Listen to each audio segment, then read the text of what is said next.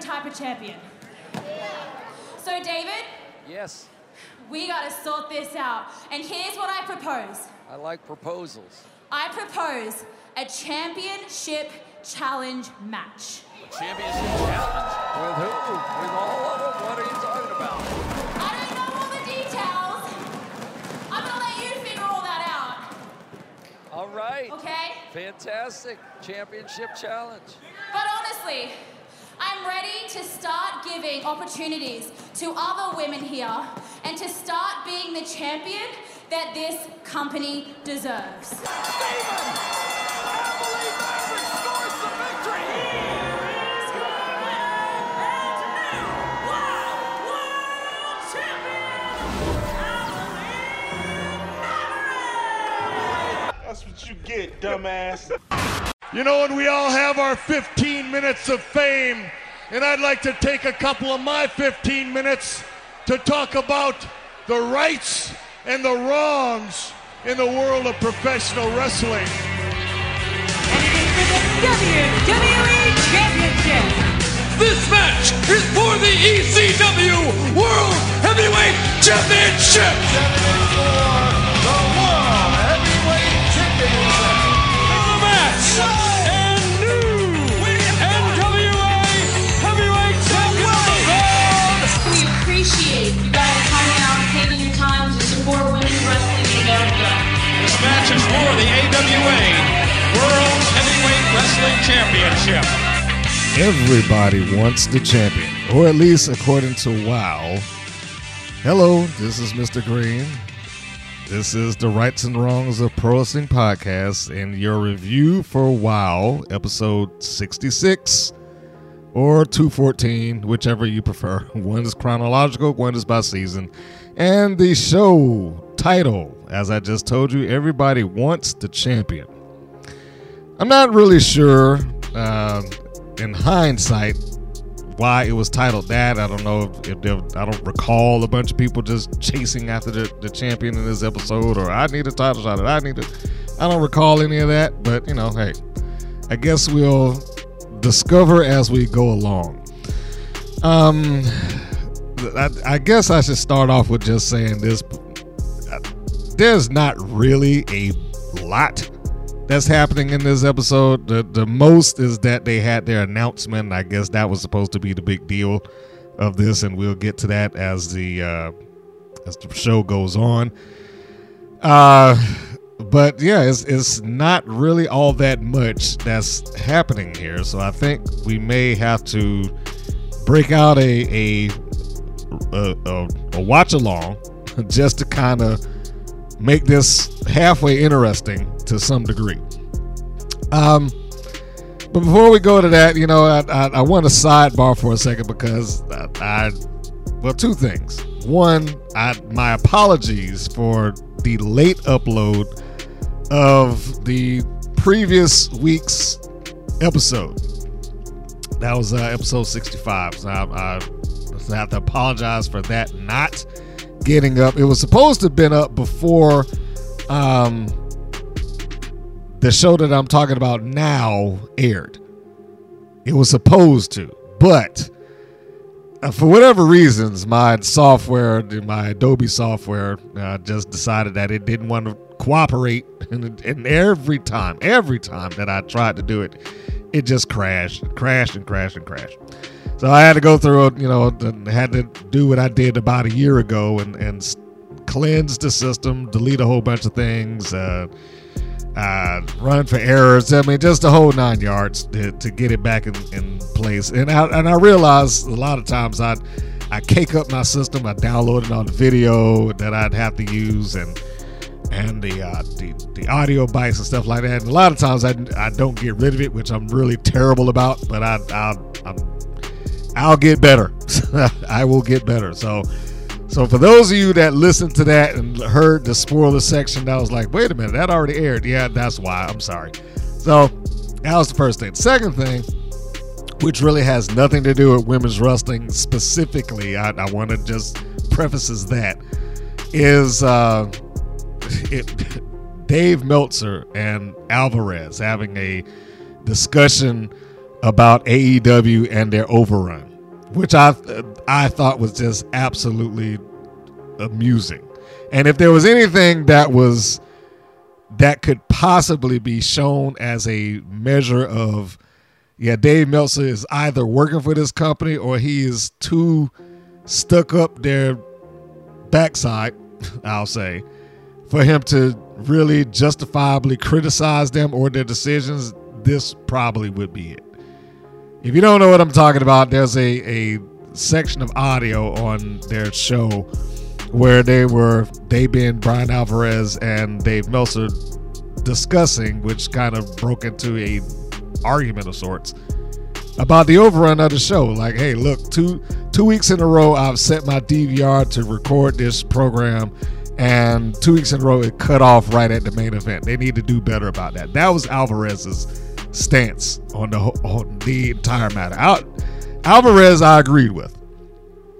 Dave Meltzer, on the other hand, was like, well, no, you know, it's like live sports, and they have to have over, and sometimes you just can't control that, and you do such and such, and you're just gonna have to set for the next hour to record. That's what I do when I record football and basketball and this, that, and blah blah blah. So, yeah, I just felt like, having actually worked live sports in TV, not hypothetically speaking, I just felt like I wanted to say something about that. And that, yes, I know Dave has been doing this thing a long time, far longer than I could, conceive. I'm not going to say conceive, but far longer than I, in terms of podcasts or talking about wrestling and this, that, and the other. But he is absolutely wrong there. Absolutely. That is just, he's reaching. He's just trying to find some sort of excuse for people to give AEW a break in that regard. And no, they don't deserve that. They do not deserve that break. The reason being, because pro wrestling, by no one's metric inside of television, looks at it that way. It is not a sport in that it is an unpredictable time frame. It just isn't. And it doesn't matter how he tries to word it. It doesn't matter how he tries to rephrase it. It doesn't matter. Well, it's just like, no, it's not. It is not like MMA. It is not like basketball, football, soccer, none of those things. It is not. Alvarez said, hey, they should contact the network and try to get an overrun, like a 5-minute overrun or whatever. And that would be the sensible thing to do. Either that or time the show out better. And by that, sometimes things happen, but sometimes you have to cut and make decisions in a live broadcast. Now, granted, yeah, AEW is a live broadcast. So there is the potential of going beyond your time frame, but the network does not look at that in those ways. I don't know TBS's specific standards for how they deal with it. In CBS, we get conditions. And I'm going to say that most television stations that do that live do a similar thing. And what the conditions are, for those who don't know what I'm talking about, they give you these things when the show begins, so that if it goes beyond its time frame, let's just say we're doing a football game and they scheduled that game between 8 and 10. We'll say 8 and 10. The conditions would be that if this game ends on time, you're going to do pretty much nothing. You'll just go about your day as usual. Because if the game ends early, usually they will provide filler internally within within whoever is broadcasting out of the truck. They'll have somebody come out in the field, they'll interview the coach, they'll interview the players, just to buffer it out until it gets to its designated endpoint. They'll run recaps and all that good stuff. That's if it ends relatively on time or early. If it goes beyond that, that's when it starts to change everything else. If it ends between 10 and 10:30, for us it's every half hour. Ends between 10 and 10:30, 10:30 to 11, 11 to 11:30, so on and so forth. And what you wind up having to do is they have to tell you which shows we do not want you to touch. If the show comes on late, then the show comes on late. By and large, they will pick 2 or 3 shows that air somewhere around 2 o'clock, 3 o'clock, 4 o'clock in the morning that they just cut into or get rid of altogether. And so by the time 4 o'clock rolls around, the time of the schedule will get itself back on track. Those are the conditions. That's how they use that. That's how it works. Wrestling doesn't fall into that category. Wrestling is perceived and presented like a more or less a normal TV show. Now they understand that it's live and things can happen and it can stretch beyond this or that, but they are expecting you to finish. The networks expect pro wrestling to be done because they understand that this is by and large a scripted thing. And there's no reason for you not to cut this off. There's no reason for you to act like, oh, well, this match is just going on forever. We don't know when it's going to end. No, that they don't expect that at all. Nor should they. It should not be expecting or waiting for like, oh, I can't wait for this match to be over with. Now, by the time it gets to the top of the hour, this should be wrapping up. So, no. And that's something that I would tell Dave Meltzer personally. No, that is not how this works. This does not fall into the same category as any other legitimate sport. I love pro wrestling. I love all of it, but it's not a sport in that context. I call it a sport, but it's not a sport in that the outcome is unpredictable.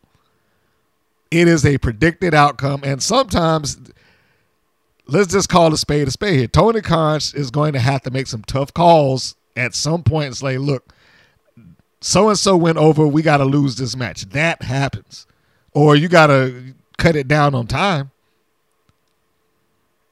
After hearing that whole thing, I am fully in the mindset that he either has a lot of friends that he doesn't want to upset, probably the Young Bucks. I mean, they named a move after him, the Meltzer Driver.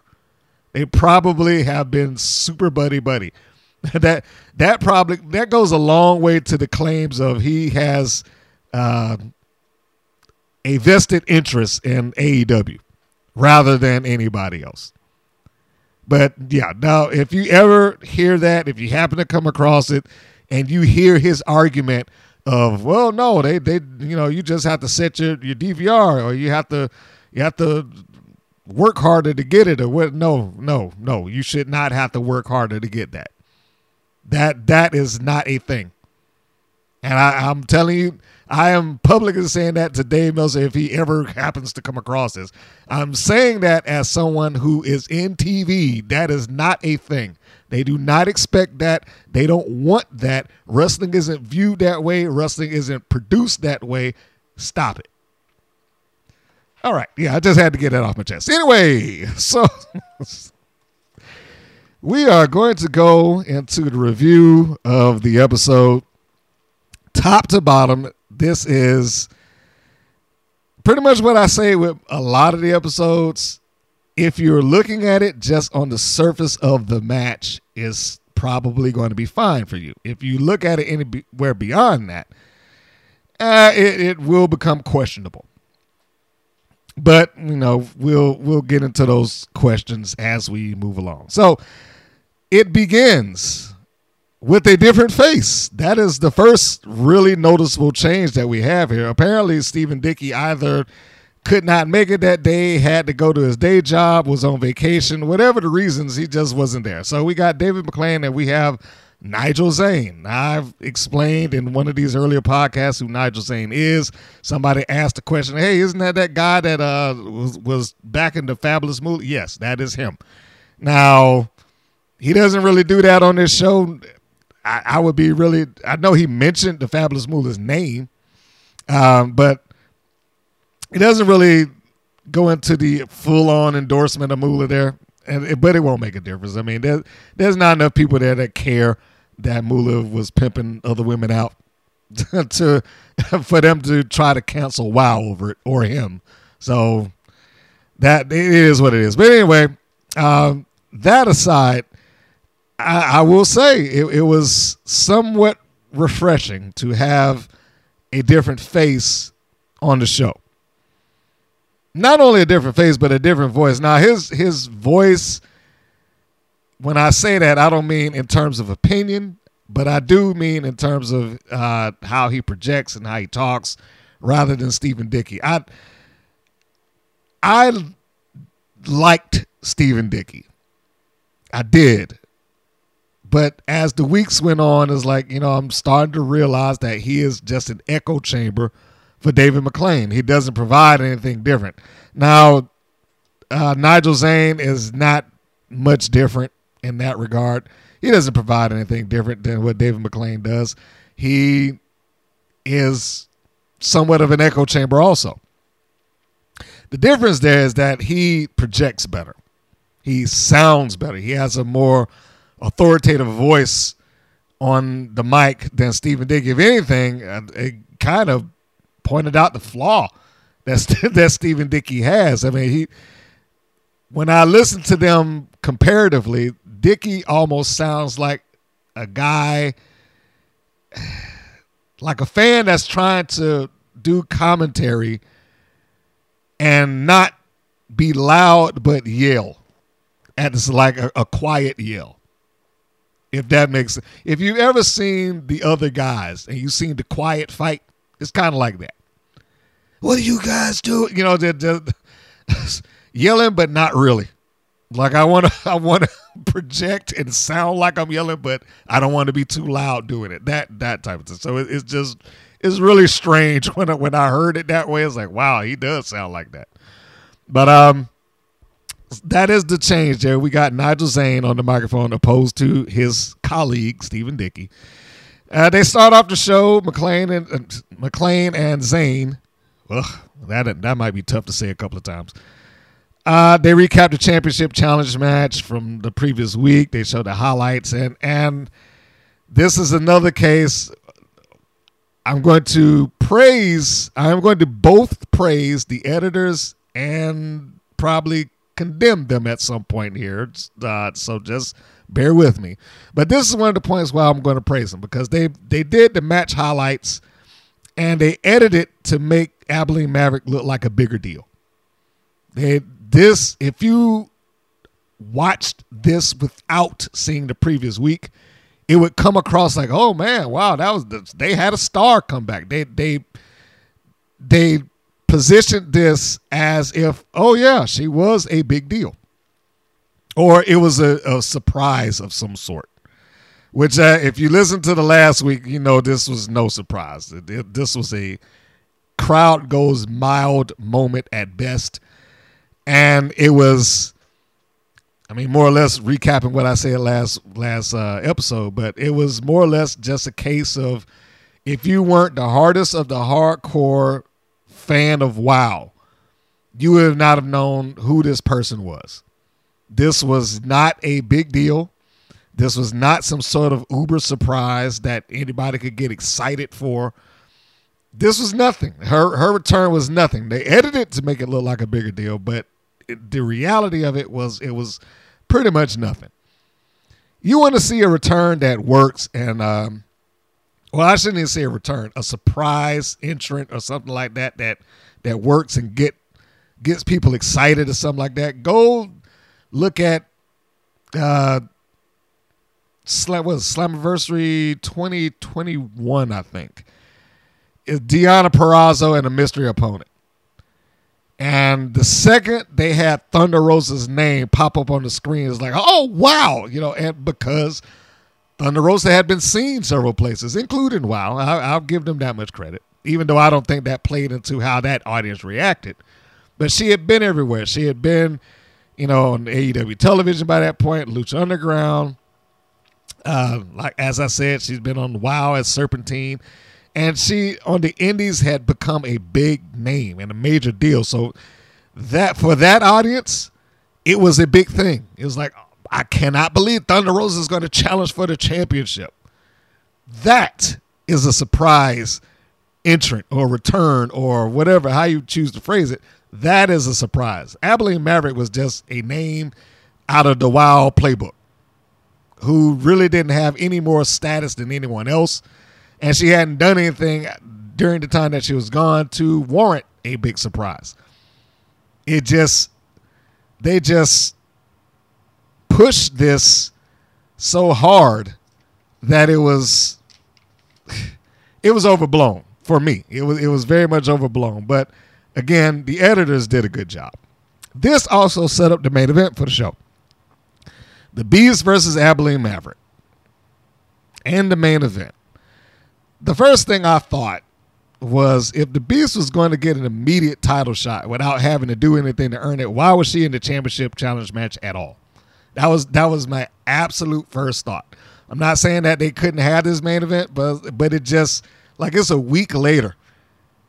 And WoW and David McClain are very inconsistent about who gets title shots and when and where and how. Like, the idea that Jessie Jones, who, and we have to go into her story during this show also, but the idea that Jessie Jones, who had been undefeated for the better portion of, let's just say, 3 years, we'll count it back to the Access years, which actually would be beyond 3 years, really. But she had been undefeated. Why would she have to qualify? Right? When everybody else got in just based on their name. Tormenta, well, she was a Mexican champion. The Beast, well, she was a former champion. Penelope Pink, she was a former champion. All of them got in just based on who they were.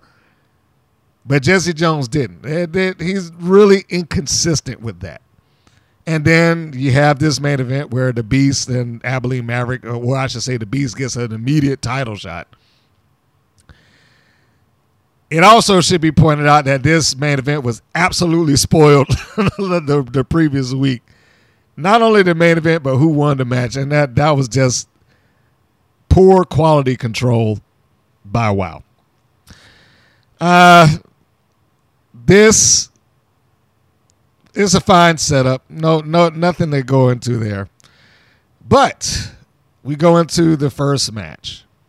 I don't know what's happening with Candy Crush right now. I mean, I know they positioned her, as, in their words, as the gatekeeper for everybody that's going into WoW or coming, joining the fray, however you want to look at it. But she has really just been spinning her wheels there. She's not doing much of anything.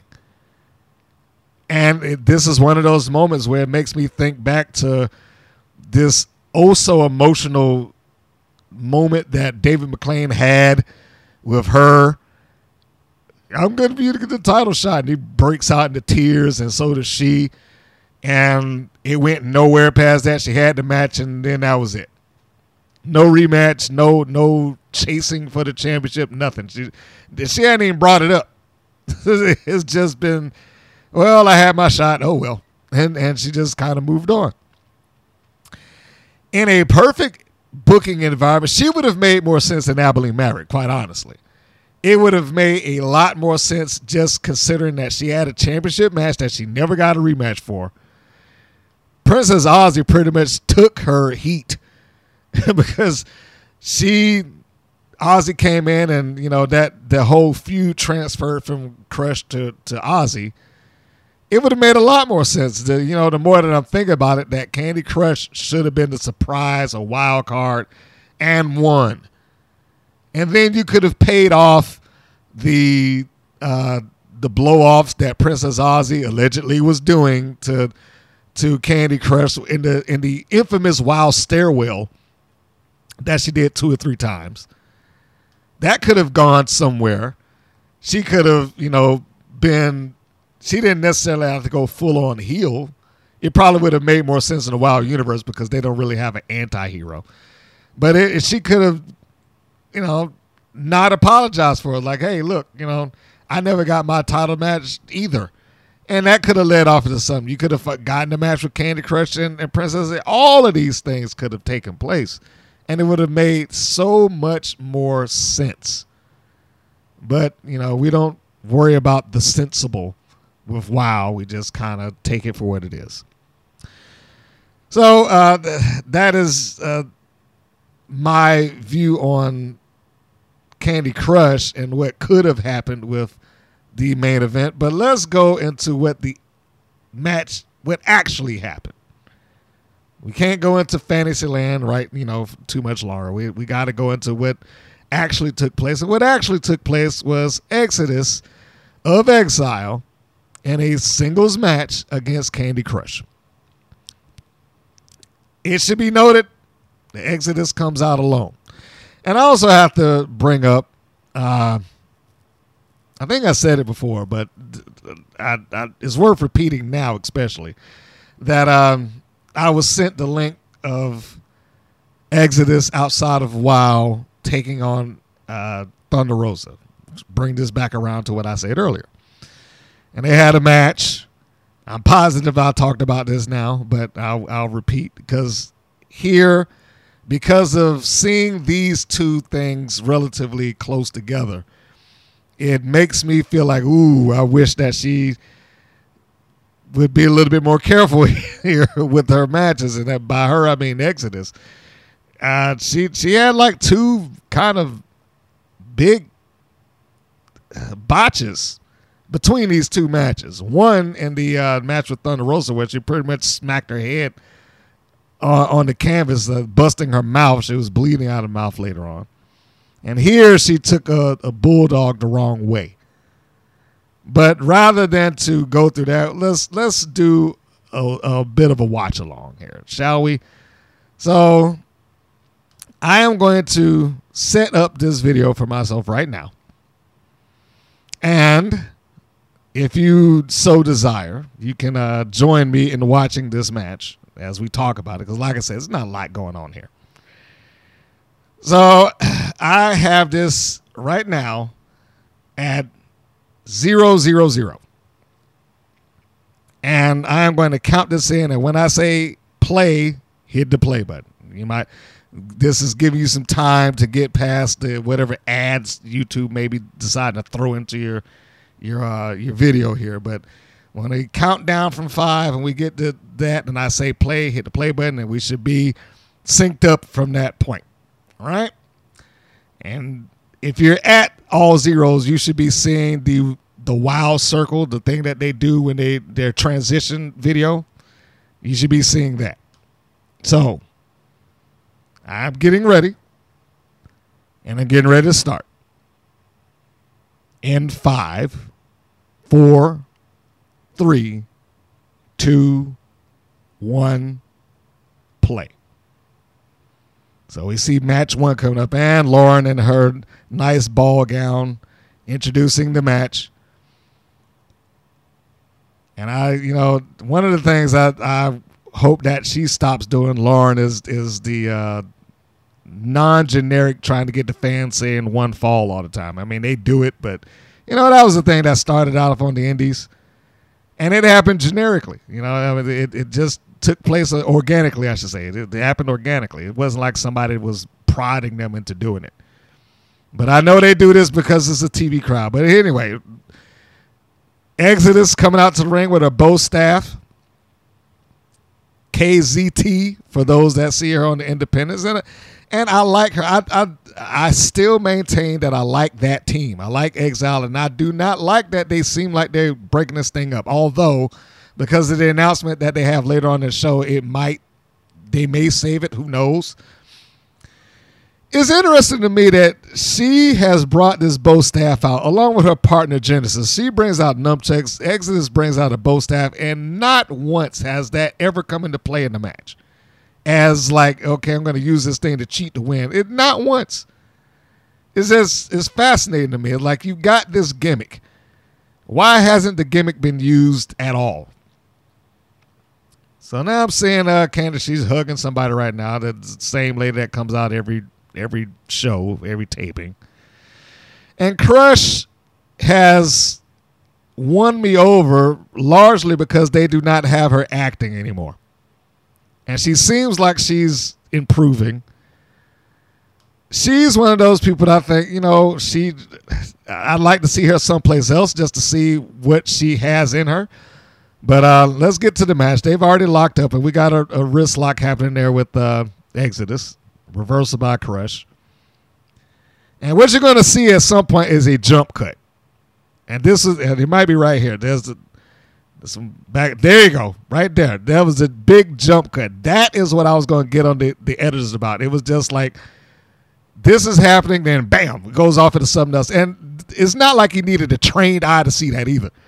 Somebody who doesn't watch wrestling much at all was looking at it. It's like, hey, what just happened here? That was the first thing that he said out of his mouth. It's like, was that a bad cut? So, yeah, the edit, that should not have ever made air. I understand that those things happen because, you know, sometimes you're in a rush or whatnot. But if you're considering that this has weeks of time, they should have gone back through that.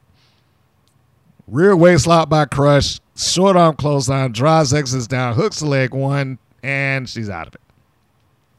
Yeah, that was bad. That was a bad thing right there. And now you can see them communicating, taking a little bit too much time there. Knee lift into the gut. Sends Crush in, got her in the kitchen sink. Is what we used to call it. It was a nice kick by Exodus into her guts again. And like I said, it's not a bad match. But there's points where it got a little rough. Like I said, there was a little bit of a stall between them, and you could tell that they were clearly communicating with each other. And then the jump cut didn't help their match any. Exodus drives her head first into the top turnbuckle, pushing her hands into her. Like I assume that's supposed to be a choke in the corner, but it's not really a choke. She's just kind of pushing her up. Exodus takes her out to the center. Nice suplex and nice snap on it. That was great execution there. And then she kicks out. Crush has largely worked from underneath in these matches that she's had. Even though they seem like they try their best to have these, you know, kind of back and forth contests. That right there, you know, that's another one of those things like it's taking just a bit too long. That reversal that Crush just did. Nice block by Exodus. Put her down in the STO. Referee comes over, gets the count. Nope. And keep in mind, this is a cold match. There's really nothing going on here beyond that is just a match, which is largely the theme of this show. And I had to say that I thought Nigel Zane did a good job on the play-by-play. I disagree with his opinions about the Fabulous Moolah. But, you know, he did a good job here. They're going to need a clothesline by Exodus, and Crush comes back with a clothesline of her own. Like, well, she tried a discus forearm, but that kind of grazed it. But the editors did save it. Now, that was what I was talking about. That was a bad landing on Exodus there, where she sat out for the Bulldog rather than pancaking herself flat on her stomach. She's going to have to watch out for that. Now, I can't get on her because, again, you know, wrestling is live, and, you know, you got a couple of seconds to make that decision on what you're doing. And she might have got the communication mixed up. That may have happened. Backstab her out of the corner. But the only thing I can say is, you know, just be careful out there because that could have been nasty if Crush had really hooked her in and compressed her spine while she was sitting down on that Bulldog. And I tried to go for a mafia kick, looks like. Pops her up, catches her with the fist, hoists her up on her shoulders as Crush. A lot of these are just a showcase for Candy Crush. The elbows look like she's going in, hooked her in, kind of a loose dragon sleeper there, or in position for it. When it was the leg that's used, we called it the final cut. But, you know, who knows what WoW refers to that as. Nice knee lifts or knee lift. And Crush goes into this pretty smoothly. Pretty smoothly. She goes into that Olympic slam. I forget what they call it. Lights out. And there you go. Match is over with. Pretty much like every other WoW match. Just, you know, it was short, sweet. It was entertaining, but, you know, we really don't go beyond like 5 minutes or whatever the case may be. And that was that. Nice, but, you know, what can I really say here? Cold match. entertaining to watch. Don't know where they're going with the Exodus, Exile, Genesis. I don't know where they're going with that, but I guess time will tell. The next segment, Jesse Jones and Americana. We all saw this coming. This is Americana coming to what is supposed to be their locker room, knocking on the door, and Jesse essentially doesn't want to see her, and really rightfully so. So, like, if you embarrassed me, you humiliated me, the one thing that I thought they left out here is that she didn't harp on, you took away my undefeated streak. You caused that. Now, of course, it was still important that she had a title opportunity in front of her that her alleged friend and partner screwed up. So, although she did not mention what I felt was just as important in this, the undefeated streak, she projects with so much passion and fire that it still works. Jesse Jones may be the best thing that WoW has. Overall, she may legitimately be the best thing on WoW TV. I know that by trade she's not an actress, but she presents so much better, especially when she's standing there next to Americana. Americana just,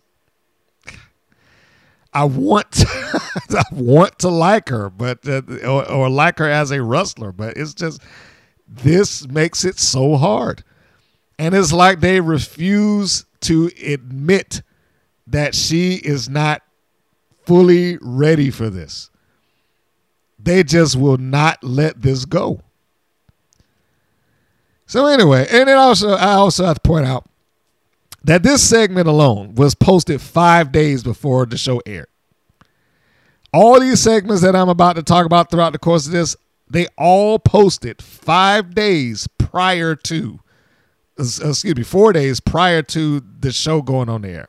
So if you were looking at this and expecting it just to be the previous week's show and not get any spoilers, you were in for a shock. That this spoiled whatever it was that Jesse Jones and Americana was going through. You can see the entire thing before the show ever broadcast. I do not know if that was a mistake. I do know that WoW does not typically do that. Normally they don't. They don't just like, oh man, let's just put this stuff up, and if you catch it, you catch it. Usually it comes on days after the fact. Like when the episode airs on Saturday, I expect to start seeing clips of the show sometimes late Sunday and Monday. Definitely by Monday. I start seeing it by then. But what I've never seen them do is take anything out of the show and air it days ahead of time. So I'm just going to go off of the assumption, and I will openly say it is my assumption. I'm not saying this is fact. I think that this was just an error on somebody's part. Whoever did the social media that day, whoever was in charge of the uploads for YouTube, just started uploading things before it was necessary. So you have that. The next thing, or the next segment, was Miami Sweet Heat versus Tiki Chamorro and Chantella Cella. This is another cold match. This is everything that you expect it to be. I wrote down playing the part of Foxy Fierce would be Tiki Chamorro. And this is exactly that. Cella gets another jobber partner to go into this match with, and there is no shock or surprise who won this. The match's outcome isn't in doubt at all. And a good chunk of this, the commentators spent talking about the main event and the Beast. And as they were talking about that, I started thinking, whatever happened to the angle with the Beast and Sophia Lopez? Yes, I realize I'm completely ignoring this match, but it just hit me as they were talking. It's like, whatever happened to that angle? Whatever happened to the Beast and Sophia Lopez when she showed up in the bowels of the building with the flash drive, hands it to the Beast, says, you owe me one. That's been like weeks ago. And if anything, why would she have cashed that in on the Beast when she needed it with the Miami Sweet Heat? That would have been the time to do it. And it would have gotten her, more heat for her and her team and possibly a win. But I have lost all faith in Sophia Lopez, Tormenta, and Las Banditas. That's off track, but we'll get to that. There's a portion in this tag. I mean, the match is fine. It's you've got at least 3 out of the 4 people who work beyond WoW. I'm not saying that Miami Sweet Heat is a perfect team, but they are, probably better than most of them there. But there are, or at least there was, a portion in this match where the move was completely telegraphed. I was like, and I don't blame the team for that. I'm just going to say I do not blame the team for that. What I do blame is the camera angle, because they took the wide aerial shot, and it showed, I can't remember, Blondie, we'll just call her that, because I could never get to Lindsay and Laurie, but, I think it was Laurie. She's standing there in the middle of the ring. Tika Chamara goes to the ropes. Laurie gets to the center, and she holds her arms in such a way that that when Chamara gets to her, I am going to do a tilt-a-whirl backbreaker or a tilt-a-whirl side slam, one of the two. And lo and behold, is exactly what happened. I think it was Chamara. Was it? No, I wrote down Cella. So, yeah, you have that. Then there was a kind of a botch on the pin attempt where Lindsay kicks out of the pin. Laura was coming over to do the save, but the kick out happened, so she had to kind of readjust and nail to Chamorro, I believe it was Chamorro, and hit her even though she was not on her sister any longer. Again, I don't blame that. That's just one of those things that happen. Sometimes, as stated earlier, the communication just gets a little wacky, and things happen. There was also a point where Lindsay kind of had to position herself on the ropes. She gets knocked down in what was supposed to have been landing on the second rope, and she clearly has to force herself into position so she could take the 619 or whatever they call it. Same rules apply there. Things happen. You don't want too many of those things happening in succession, but things happen. There's nothing here. I mean, the match it's a showcase for Sweet Heat, and they win with their Fab Jab, which is the flying elbow back suplex combo. It looked fine. I was good with it. I didn't care that they won because Cella and Chamorro have never been teamed up to the point that they've been presented as anything worth winning. I think they teamed up before, but it certainly isn't worth keeping in mind because where they are in this. Where they're supposed to be. They are the team that puts over the other teams. That's their job. And when Foxy Fierce inevitably returns, she'll just slot herself right back into that and be the person that jobs out the other people. Not a bad thing. That's just her role. After the match, Miami Sweet Heat cut a promo essentially saying they should be on top. This is probably the only downside I have. Like they talk with a lot of fire. They talk with a lot of purpose, but they don't have any declaration. We're coming back after you, the Tonga Twins. They want the tag team titles, and we're on top, and we're the best team. We're the main event. It's just words.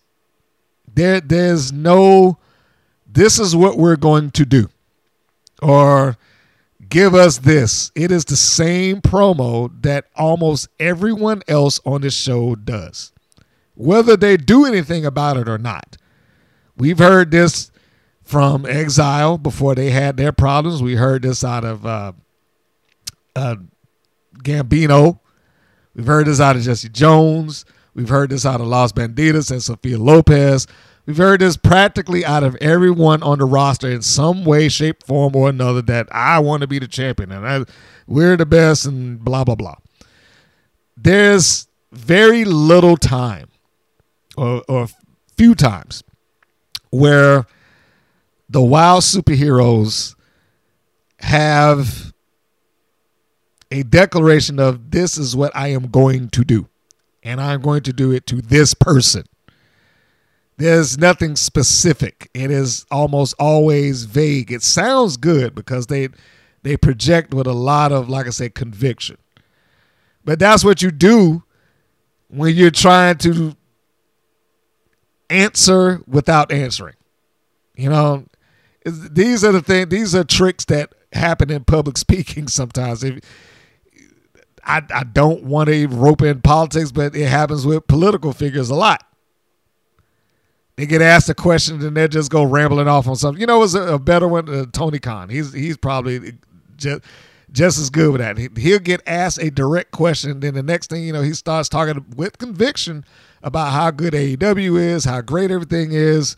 We just did this. We broke records, and he'll completely wrap himself around whatever the topic may be. Now, of course, Miami Sweet Heat wasn't asked a question. Neither was Lana Starr. But it's like I said, it's the same rules they apply in that we have something to say. And then they'll say it, but there's not any real substance to what's been said beyond the standard, we're the best, and we should be the champions. We've had the titles twice, and but I will give credit where it's due in this regard. This is the closest that we probably get to a promo that suits who they are. If WoW had year-end awards, Miami Sweet Heat probably deserves it. Just in a kayfabe universe. They probably would deserve Tag Team of the Year. They've been in more main events than anybody, single or tag, throughout the entire year 2023. And they probably have had better matches, all due respect to the Tonga Twins, than they have had overall. If I was giving out awards for it, I would probably hand it to them. The next segment is a follow-up with Jesse Jones and the return of Amber O'Neal. This is both good and bad. The good, Amber O'Neal comes back. I didn't have a problem with Amber O'Neal coming back, and I didn't have a problem in the same vein that I did with Abilene Maverick, because Abilene came out as some sort of advertised surprise, where it's like, who's going to be the wild card? So there was a certain amount of anticipation to that. And it was presented as if it was some sort of big deal, which it wasn't. And it happened in front of the audience, which they didn't know who she was. But with Amber, in a backstage segment, somebody who's been on the show more recently than Abilene Maverick, this was fine. It worked because, again, it wasn't like, we got a special surprise for you fans. You'll never guess. It wasn't built up like it was supposed to be some sort of huge thing. So her coming back, I really didn't have any gripe with, didn't have any sort of issues with in terms of that. But here is where I hated it. Amber does her job here. Both Amber and Jesse Jones do their job. Let's just go ahead and clear the air with that. They both do what they're supposed to do. Amber comes in as I can't believe you let this happen. You let this rookie and her kid turn you soft and blah, blah, blah. I mean, it is what it needed to be. Jesse Jones reacting before she even knew who it was. It's like, I told you to get out of my locker room. Then she looks up like, oh, Amber, So all of those things worked in my view. What didn't work is David McLean talking over this thing. Like, what purpose did he have in doing that? If you don't know what I'm talking about, just go back and watch the segment. He is talking over this, not the entirety of it, but he's talking over it. And it's just ridiculous that he's doing that. I get the fact that he's trying to explain it. You know, I understand that that's what he's attempting to do. He's like, oh, it's Amber O'Neal. She's returned to WoW. They used to be friends and part of. But he's saying all of this while Amber O'Neal is talking. He's been in TV for 30-something years. How on earth he could assume that that is acceptable is beyond me. That is ridiculous and amateurish. And it would have been different if he had just said one thing and just let it breathe, but he kept going. Everything he said could have been saved for a follow-up segment. It could have been saved for, as soon as that cut, go right to the commentator's table and recap what we just saw. I can't believe that Amber O'Neal just came back. We haven't seen her since, et cetera, et cetera, et cetera. Rather than trying to cram all of that into this segment all at once. Why would you do that? It is just, I mean, I see people who do things on YouTube who do it better than this. It's shot well. They performed it well, but then you had this knucklehead on the microphone over talking them all. It makes it difficult to understand when you're trying to focus on what Amber's saying, hearing his raspy voice behind it. So I don't know. And he has a problem with that. He doesn't let the scene breathe. Let the scene breathe, bro. Let it breathe. Let them tell the story and then you recap it. Where is Jeannie Buss? Where does she even watch this show? I can't imagine being the owner of this and then seeing that segment. Like, what the hell are you doing? Shut up. Let them do what they're doing. Like, this should be one of those points where the owner should step in and like, look, I know this is your project, but don't talk over the talent. Don't talk over the talent unless it's just absolutely necessary. Let that go. Anyhow, just a pet peeve of mine. We go to the next segment, which is the next match, and it is Fury versus Princess Aussie. This is the third in the line of the show where it's just another cold match that has nothing leading into it and really nothing coming off of it. Not in relation to, the match itself. This is a babyface, essentially a babyface versus babyface match, and there's no stakes here. It's just a match for the sake of a match. It's just filling up time. And the commentators are really, really, really trying to justify Princess Aussie and the decisions that she made in initiating this championship challenge match, which if you have to go through all of this to try and make her sound like she made a sound decision, then something's wrong. She's a giving champion. She never felt like she got opportunity, yada, yada, yada. The same thing that led into this. But at the same time, she has been presented as somebody who just ridiculously and absurdly decided that I'm just going to take on 4 people at one time. And the reward for me coming up with this championship challenge match is that I get to go out number 1.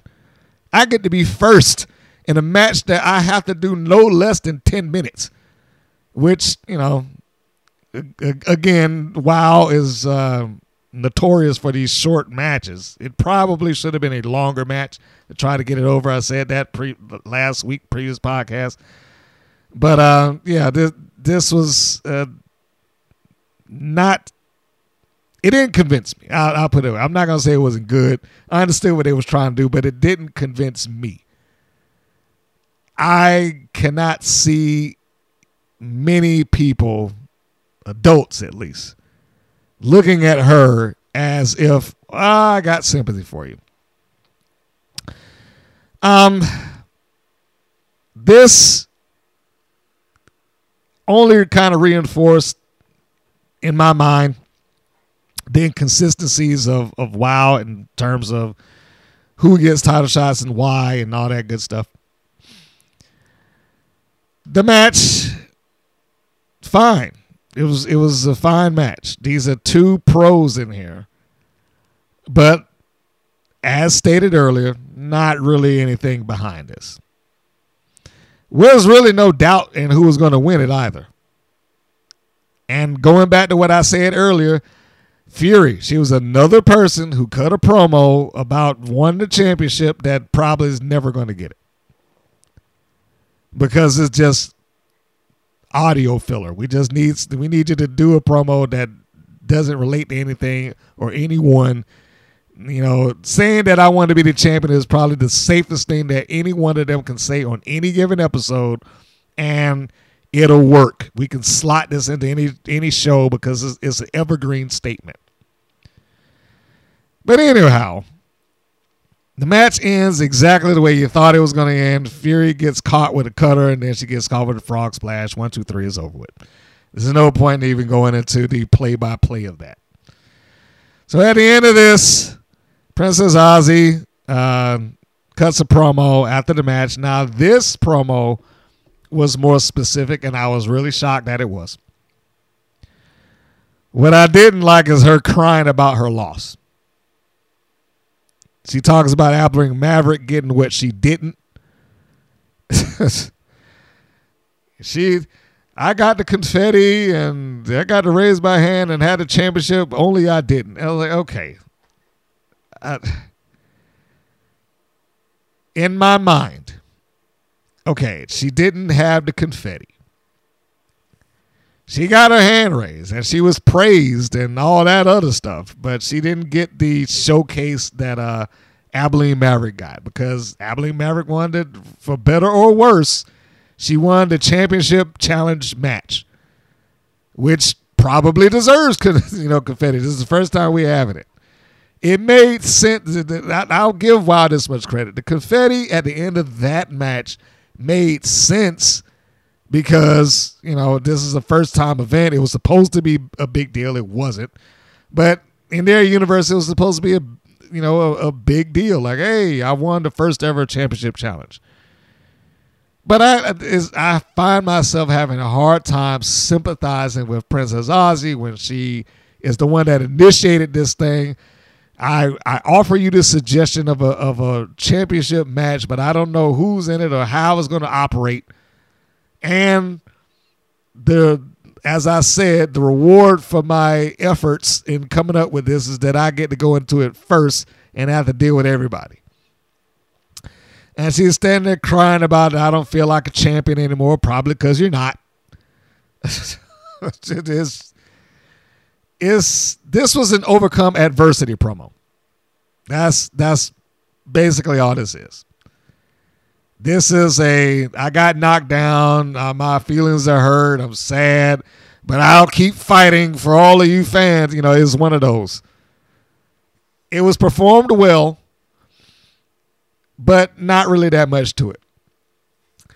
And the next note that I had is, why didn't Aussie get a rematch? It keeps coming back around to inconsistencies with WoW. Why is it that the Beast gets an immediate title shot, having competed and lost in this championship challenge match, when the champion herself lost, was pinned, and saw no return in sight? Why wasn't this her? Why didn't she get to the main event? Like, hey, especially the way that they went out there. They're like, well, you cheated. You stole is what he said. He didn't say cheated. So I want to make sure I got that right. But You stole the championship. So why wouldn't you start off the shows like, just Princess Aussie deserves a rematch. She's getting a rematch tonight or whatever. Inconsistent. But we'll see if she gets a shot later on. It would be hilarious to me if she never gets another title shot. I shouldn't laugh at that. But, yeah, it would just be hilarious to me if she never saw another title match after this stupid moment of, I got a title. I got an idea, David. I want to take on everybody. I want to fight the world. I'm like, well, you got what you asked for. You lost. So there's no sympathy here from me.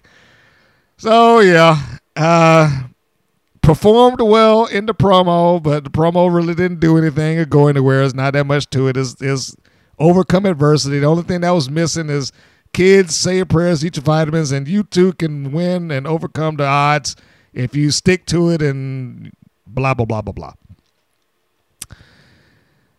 The next segment was the unveiling of the Wild Trios Championship Tournament. They are announcing another tournament. I immediately tuned right out when I saw this. And it's not because of the trophy. I have advocated for a while to have some secondary thing that they could go after, the people that aren't doing anything. But in my view, it should not have been another tag team tournament of any sort. They didn't really do the first tag team tournament well, so why do this one? And I already know I feel it in my bones. In my bones, I tell you. But I can already feel where this is going. They're going to announce this tournament, and they're just going to have people randomly pop up without showing any sort of brackets. I mean, I would be shocked. I'll be pleasantly surprised, actually, if they show brackets for the tournament and stick to it.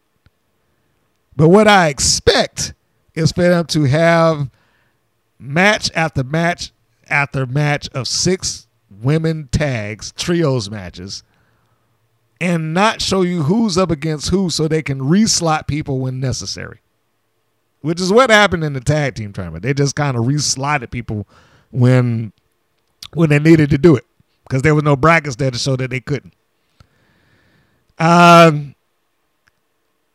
The announcement was nice. Nigel does a nice job in presenting it. The trophy, I like that they have that. So I'm assuming that this is a somewhat of an annual thing rather than a defensible championship.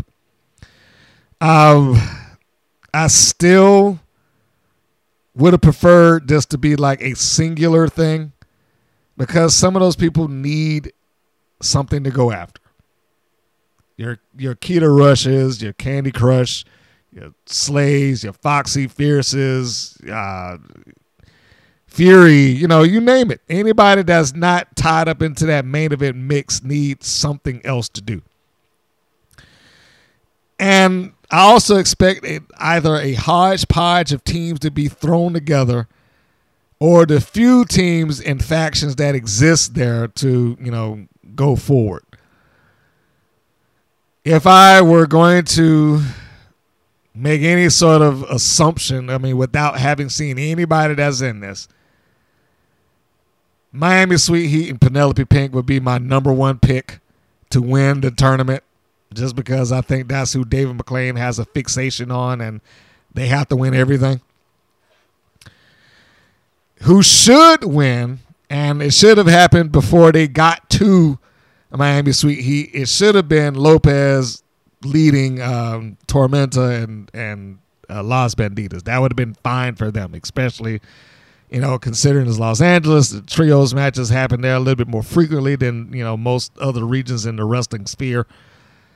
I don't know why they would name it that rather than the 6-person championship, but again, the trios is the fashionable title for it now, largely because of AEW. I'm not even sure that they use their own trios thing all that much. If not them, who else is there that could actually form a team and team spirit? That'd be my number. If I had 3 picks here, My number one pick is going to be Miami Sweet Heat and Penelope Pink and or Vicky Lynn. My number two pick, Team Spirit, whichever incarnation that happens to be. I forget the new person's names, but they're all cheerleaders, along with Ariel Sky, so I can see that. The long shot pick is going to be Banditas and Tormenta. I mean, that's a long shot. Exile, I'm not even sure is going to be a team, so I will go with the three that I just said. The segment came out fine. Like I said, not presented it well. I would prefer something different. I don't like wild tournaments. I don't think they do them good. But as a presentation, the segment is good. We go to what is the best portion of this show. The thread of Jesse Jones throughout the program. This is the best thing that happened on the program, in my opinion. It was the one thing that kind of kept the show together. So Jesse Jones with Amber O'Neal go to attack Americana in the locker room. There's really no other way to phrase that. And they actually acknowledged the cameraman. This was not an invisible eye this time. So I guess it should be stated that at the end of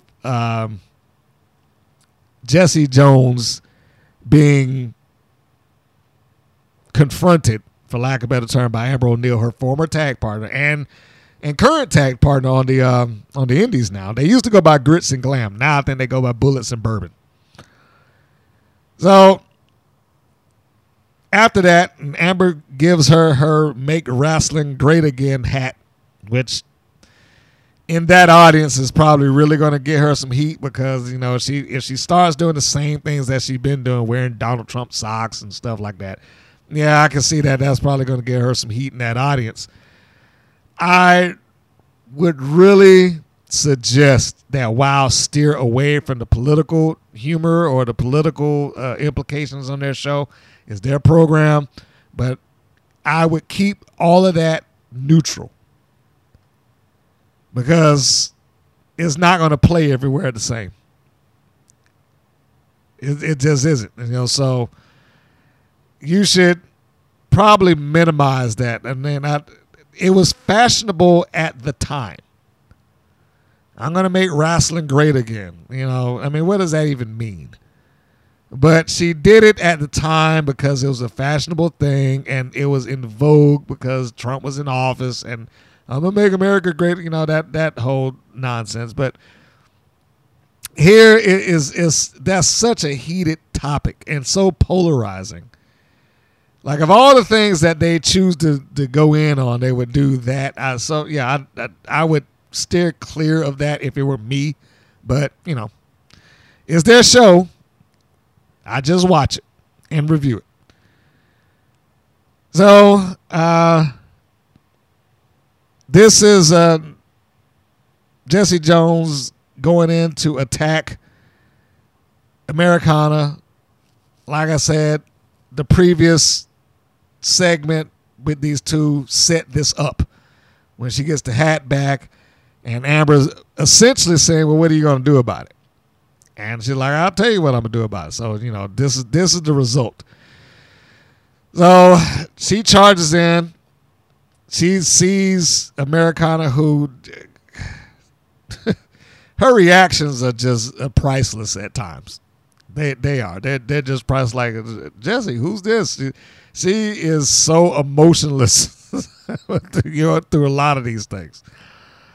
But Jesse, gives her that kind of point in the chest, like, don't worry about her. This is between you and me. And then she takes her head and smashes it against the locker, only not really. And you can really tell that she didn't do it. She didn't take it all that well, but, hey, it is what it is. She gets her down and then she starts beating up on her. And that is when Amber turns and she addresses the camera. Like I said, this isn't an invisible eye, and I was shocked. And she walks him out. She's like, okay, that's enough. You got to get out here. And, you've seen all you should see. And then she puts the cameraman out and closes the door, which was surprising to me. Like I said, in most cases, The camera is an invisible eye in WoW's universe. It's not an actual camera. It just happens to be, we can mystically see what's going on in WoW's universe. So that's how that comes across. I did skip one segment, and I forgot, or I didn't see my note here, I should say. And it's the note of Abilene Maverick's video package. And this is to reintroduce who she is to the audience, and this more or less sets her up as being the mean girl. They took all the clips of things that she's done over, and these are clips from like 5 and 6 years ago. Her pouring tea over Steffi Slays at her house. That was an angle that really didn't go far. Her hitting a crutch over the back of somebody, yanking somebody off the apron, cake in the face, just stuff like that. This is probably as good of a job as they could do, considering that she doesn't have a real angle or match in WoW to stand on to say she did this or she did that, and she's been in the main event and she took on so-and-so and she beat this person and she defeated that person. There's not really much in her history that shows this. So they showed you what they could. Her taking on the people that you expected to take on. Now, they didn't show her winning anything. They just showed her abusing people. Which, as a heel, is fine. It's fine that she has that. It's fine that they showed that. It's just that she doesn't have much else to be shown. This is Abilene Maverick, folks. And, we're putting this off like it was a great pick for her to come back. But then they show all of this stuff where she's just horrible to everyone in the locker room. It was fine, I guess. It's like there's not really much that we can put behind that. It was okay for what it was, and it served its purposes. Just reintroducing Abilene Maverick to the WoW audience, or introducing her straight up, because I'm sure there's a lot of people there that didn't watch it and don't know who she is. So we can move on from that. And of course, they set up for the main event. Speaking of the main event, we go to the Beast versus Abilene Maverick. We will not question how the Beast got her championship shot, other than that she's just the Beast and she gets a championship shot. I wrote, as this was broadcasting, when I looked at the time, I said, okay, this match is destined to be short. And it was. It was destined to be short. I don't think this match probably went beyond 4 minutes. Maybe. 4.5, possibly, somewhere in there. The commentators do a massive hype job for this. Like, this is a big deal, I know that's the job of the commentator. You got to hype the match. You have to hype the match. But my only drawback and the only flaw that I would say that I feel exists in them hyping the match up is that Abilene Maverick, despite the fact that they gave this promo package, has no resume in WoW's current climate to get anyone excited about this. Sorry. I had to take a little drink there. But anyway, yeah, there's nothing that she's done that would get anyone excited about this match. She doesn't have some sort of long-standing win-loss record or a string of victories underneath it. Put it this way, if Jessie Jones had been in the match, let's say the championship challenge match, and she won, she would have still been undefeated, right? And if they said, okay, well, now we're going to give it to the person that's next up in line, and that is the Beast, that would be worth getting excited about, because you would have had two major forces colliding. Abilene Maverick, I'm not Abilene Maverick, but Jesse Jones, who have been undefeated, and the Beast, who has been presented as unstoppable. Who's going to win? That's a matchup. This was just filler. Yes, Abilene Maverick is a good wrestler. Barbie Hayden, formerly. She's a good wrestler. She just didn't have the cachet in her wrestling background for this to mean anything. And what exactly does the governor's daughter mean? I mean, it comes off to me like another one of those things that David McLane just likes to do or likes the sound of, like, you'll be the governor's daughter. Well, what does that mean exactly? How does that play into anyone's character or persona? You never hear her even talk about her father, and I air quote father here. I didn't see it when I was watching the show back then. I certainly haven't seen it now. Like, my daddy bought me this or my daddy got me. I mean, it would make more sense to me if something like that would happen. Jim Cornette came off more like, the mama's boy because he constantly brought her up back in those days. A fine to me is nothing more than a phone call home to mama. Mom's got money and she'll pay any fine that you levied out. I don't care about no fine. Mama will take care of that. Mama Cornette handles that. It would lend itself into Abilene Maverick if she did something along those lines. My daddy is the governor of the state of Texas or wherever she's supposed to be from. And he'll take care of such and such, and, whatever fines. You see what I'm saying? It's just a title, and it's a title that has no bearing. Like, what about her being the governor's daughter is significant, other than it's just a name? So anyhow, the commentators are trying to convince the audience that Ozzy was robbed of this moment. I don't understand how that could be when the rules of the match was that it's every person for themselves, and it's not like Abilene Maverick cheated. It's not like she used a chair or I don't know, handcuffs or something that you could point at and be like, well, she just got an unfair advantage. It's not her. If I'm going to play the heel announcer here, it's not her fault that she got the wild card position. That's Dave McClane's fault. It's not her fault that she was brought back in a multi-person match where she was just able to push somebody off and then steal the pin. None of those things are her fault.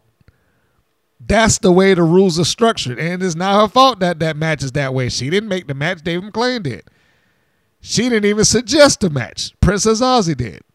So I do not understand what the commentators are trying to convince the audience of without having some sort of visual proof that this occurred. It would have been a different thing if she had come out there and she had something that gave her an absolute unfair advantage. Spraying people in the face with mace. Handcuffing somebody to the post so they can't get in to make the save. Using rope or something to tie their legs to where they can't kick out anything. But as this is just complaining for I shouldn't say complaining. It's just them trying to steer their audience into a direction to agree, and you have to like the baby faces and you have to hate the heels, which is what they should do.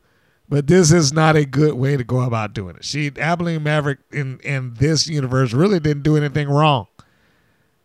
Is she arrogant? Yes. Is she narcissistic? Absolutely. Was she annoying on the microphone despite the fact that she didn't say all that much? Totally. But she didn't cheat. All of those other things could be true, but she did not cheat. So the thing that I wrote when they start saying, Ozzy was robbed at this moment. Abilene Maverick came out of nowhere and she got the confetti and she got the championship, but this, that, and the other. The thing I wrote after that was, whose fault is that? Princess Ozzy's fault. She put herself in that position, not Abilene Maverick. Abilene Maverick wasn't even there.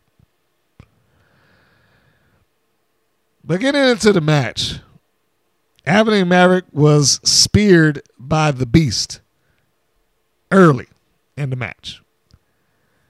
Now, normally when she delivers a spear and the person takes it, they usually are down for the count. In this case, I guess he could let that slide because it happened early and Maverick just kind of rolled out to the floor to prevent being pinned. Like I said, this match is probably bell to bell at least. This match is probably all of 4 or 5 minutes long. It is super short. Also, not the way that I would reintroduce Abilene Maverick or my new champion by having her have a subpar title defense. I mean, even if she had to cheat to win, she should have won. But that didn't happen. Maverick works on the leg of the Beast at some point in the match. You know, once she gets out to the floor and she like takes her breather. This match is set up essentially as the Beast being an unstoppable powerhouse and Maverick trying to overcome that. Even when she's selling the spear on the outside, it doesn't look like she was. It almost looked like she's playing it up like, oh yeah, I got to take a time out, and oh my neck, I gotta twist it and pop it back into place, and so it's not like the spear, like, oh my God, my guts are on fire because of that, that kind of thing. And in fact, by the time the Beast comes out to the floor, the effects of the spear are long gone. Maverick is moving around perfectly fine, and there's nothing else to that. So she goes after the leg, and of course, everybody goes after the leg of the Beast now because, well, she had an ankle broken and she's going after that leg that was busted. That this is happening. But this does not take long. It's a little bit of time before we get the Beast using her immense strength and power to overcome Abilene Maverick. She is going for a pin, Maverick is. Beast shoves her off. Maverick tried to charge in and essentially catches her in what was known as a black hole slam. Now, that's a move that Abyss in TNA / Impact Wrestling, I guess TNA again. He made that famous. Catches her, charged in, spins her around, slams her down. Not the best version of it, but it's passable. It's, nothing worth like, oh, that's terrible. It wasn't that. It just wasn't as high up a slam as it probably could have been. So she gets that, and then we go in for the Beast Bomb. She just slings Maverick around, sets her up for her finish. That being the Beast Bomb. And, of course, she hits the Beast Bomb, nails her. Maverick doesn't have anything left in this short match. She gets powered down, and before you know it, Tormenta comes in and she busts it up. I'd put down Beast power bombs, Maverick, but Tormenta for some reason attacks the Beast. This is an attack without reason, and it is. It's just attack without rhyme or reason, and it only made me feel like, this is coming back around to my original pitch. All those months ago, you could have gotten to this without having to do something ridiculous, and it would have made sense. My pitch was when the Beast had her leg broken, and then they had to go into putting the hat on the hat, as I called it. Having somebody come behind her and break it again. Rather than to do that, I said, Tormenta was essentially the person that landed on her leg and popped her ankle. She should have just had Sophia Lopez go around claiming that, yeah, I put out the Beast. I stopped the Unstoppable. I did what no one else in this company could do, or she did what no one else in this company could do. She put the Beast on the shelf. No one can say that except for my Tormenta. That's what should have happened rather than Tormenta going in there and losing nonstop. Like, why would I care about Tormenta versus The Beast? She couldn't beat anyone else on this roster. So why would I care about her versus The Beast when it's almost certainly 99% certain that she is going to go into that match and she's going to lose? Because she always loses. There's nothing to that. It would have taken a more logical turn if Sophia Lopez was doing that, hyping Tormenta up as the one that put the Beast on the shelf. The Beast comes back. She has a match with Tormenta, let's say, leading into number one contendership, and the Beast beats her. And now you have this match, and Tormenta would want revenge. I'm going to come in. If I can't win the championship, you can't either. So she just come in and stop it. And you're going to give me another rematch, and we'll really find out who's best in whatever stipulation happens to be. That would have felt more a logical progression in my view. Here is just a random attack. Is this going to tie into the flash drive? Is this going to tie into the championship challenge match? Is this going to tie into anything at all? Who knows? Who knows? I hope it does so I can be wrong. There's a lot of times when I review this show that I want to be wrong. I want them to prove me wrong, but it just doesn't happen. So we got that going on. And I guess it is now the Beast versus Tormenta in, some future match. The Beast won this match, by the way. She wins by disqualification. And that's the show. Oh, yes. And they advertised next week, fans, the Mighty Mites are going to be in action. And I wrote, who the hell are they? I love how Dave McClain says that like we're just supposed to be like, the Mighty Mites, well, hell, I need to tune in. But who are the Mighty Mites? I've seen the pictures, and I theoretically I know who they are, but you get what I'm going with this. Like, for the average fan and the average person that's watching the show, who are the Mighty Mites, and why am I getting excited for them? They haven't had any preceding vignettes. They haven't had any matches that have been shown like, hey, we're bringing these two people in. Let's show a match from them wrestling in Texas. There's nothing that is hyping them other than the fact that they have a graphic on the screen and Dave McClain say, yeah, next week is the Mighty Mites. It's going to be insane, fans. How do you tell them apart? They're twins or whatever, Things like that. Things like that is what makes me feel like, wow, either needs a complete repackaging or they need to figure out how to make this thing work a little better. Because it ain't working all that well, in my view. It just provides content at times, and this is one of those times. It's just content over the air to make sure that we got a show to run. And if that's how they get paid, then they probably should. Just make sure you crank out a show. And that's what this felt like. It just felt like that. I got to make sure I crank out a show. And they did. That was the entirety of the episode. The recap. This episode felt a lot less about the match or the matches and more about the things around it.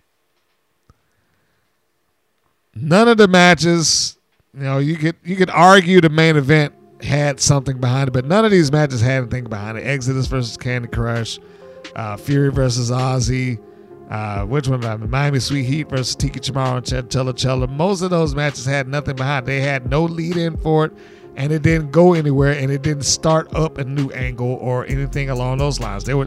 These were just matches. That's all they were. Now, could they have been entertaining? Sure. I'm sure there's somebody out there listening to this right now like, I enjoy those matches. And you should enjoy the matches. But the show did not have what it needed. That is the real flaw here. That the show didn't have what it needed. The matches, okay, the matches were fine. for what they were. They were fine. But this show was a lot less about those matches and more about the things that took place around the match. The introduction of the Trios Championship. The breaking up of Jesse Jones and Americana. Amber O'Neal coming back. Princess Ozzy crying about the championship and the commentators feeding into that through other various points of the show. That's what this show felt like it was about. It wasn't about anything else other than that. Even the main event didn't feel like it was some sort of main event. I knew that Abilene was not going to pin the Beast. I didn't know if she was going to win or lose, but I didn't feel like I said she can't pin the Beast unless there's going to be some like massive help from somebody else. But that didn't happen. It wasn't help. It was a convenient save for Abilene Maverick in the form of Tormenta. But that was it. That was the show, and that's how it came across to me. It's just a lot less about the matches and more about the things that went around it. I noted that one of the big cons is David McLane needs to stop talking while the talent is talking. They probably should not do many more babyface versus babyface matches.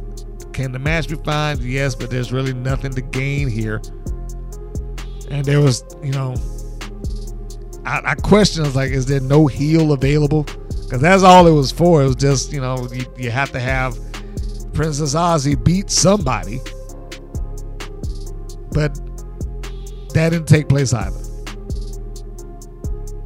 And Zayn, for better or worse, whether you like him or not, has a much stronger and less cartoony voice than Stephen Dickey, or David McLane for that matter. We will see if he returns again to continue on his commentating journey with the company. And that will do it. That is the entirety of the episode in full review.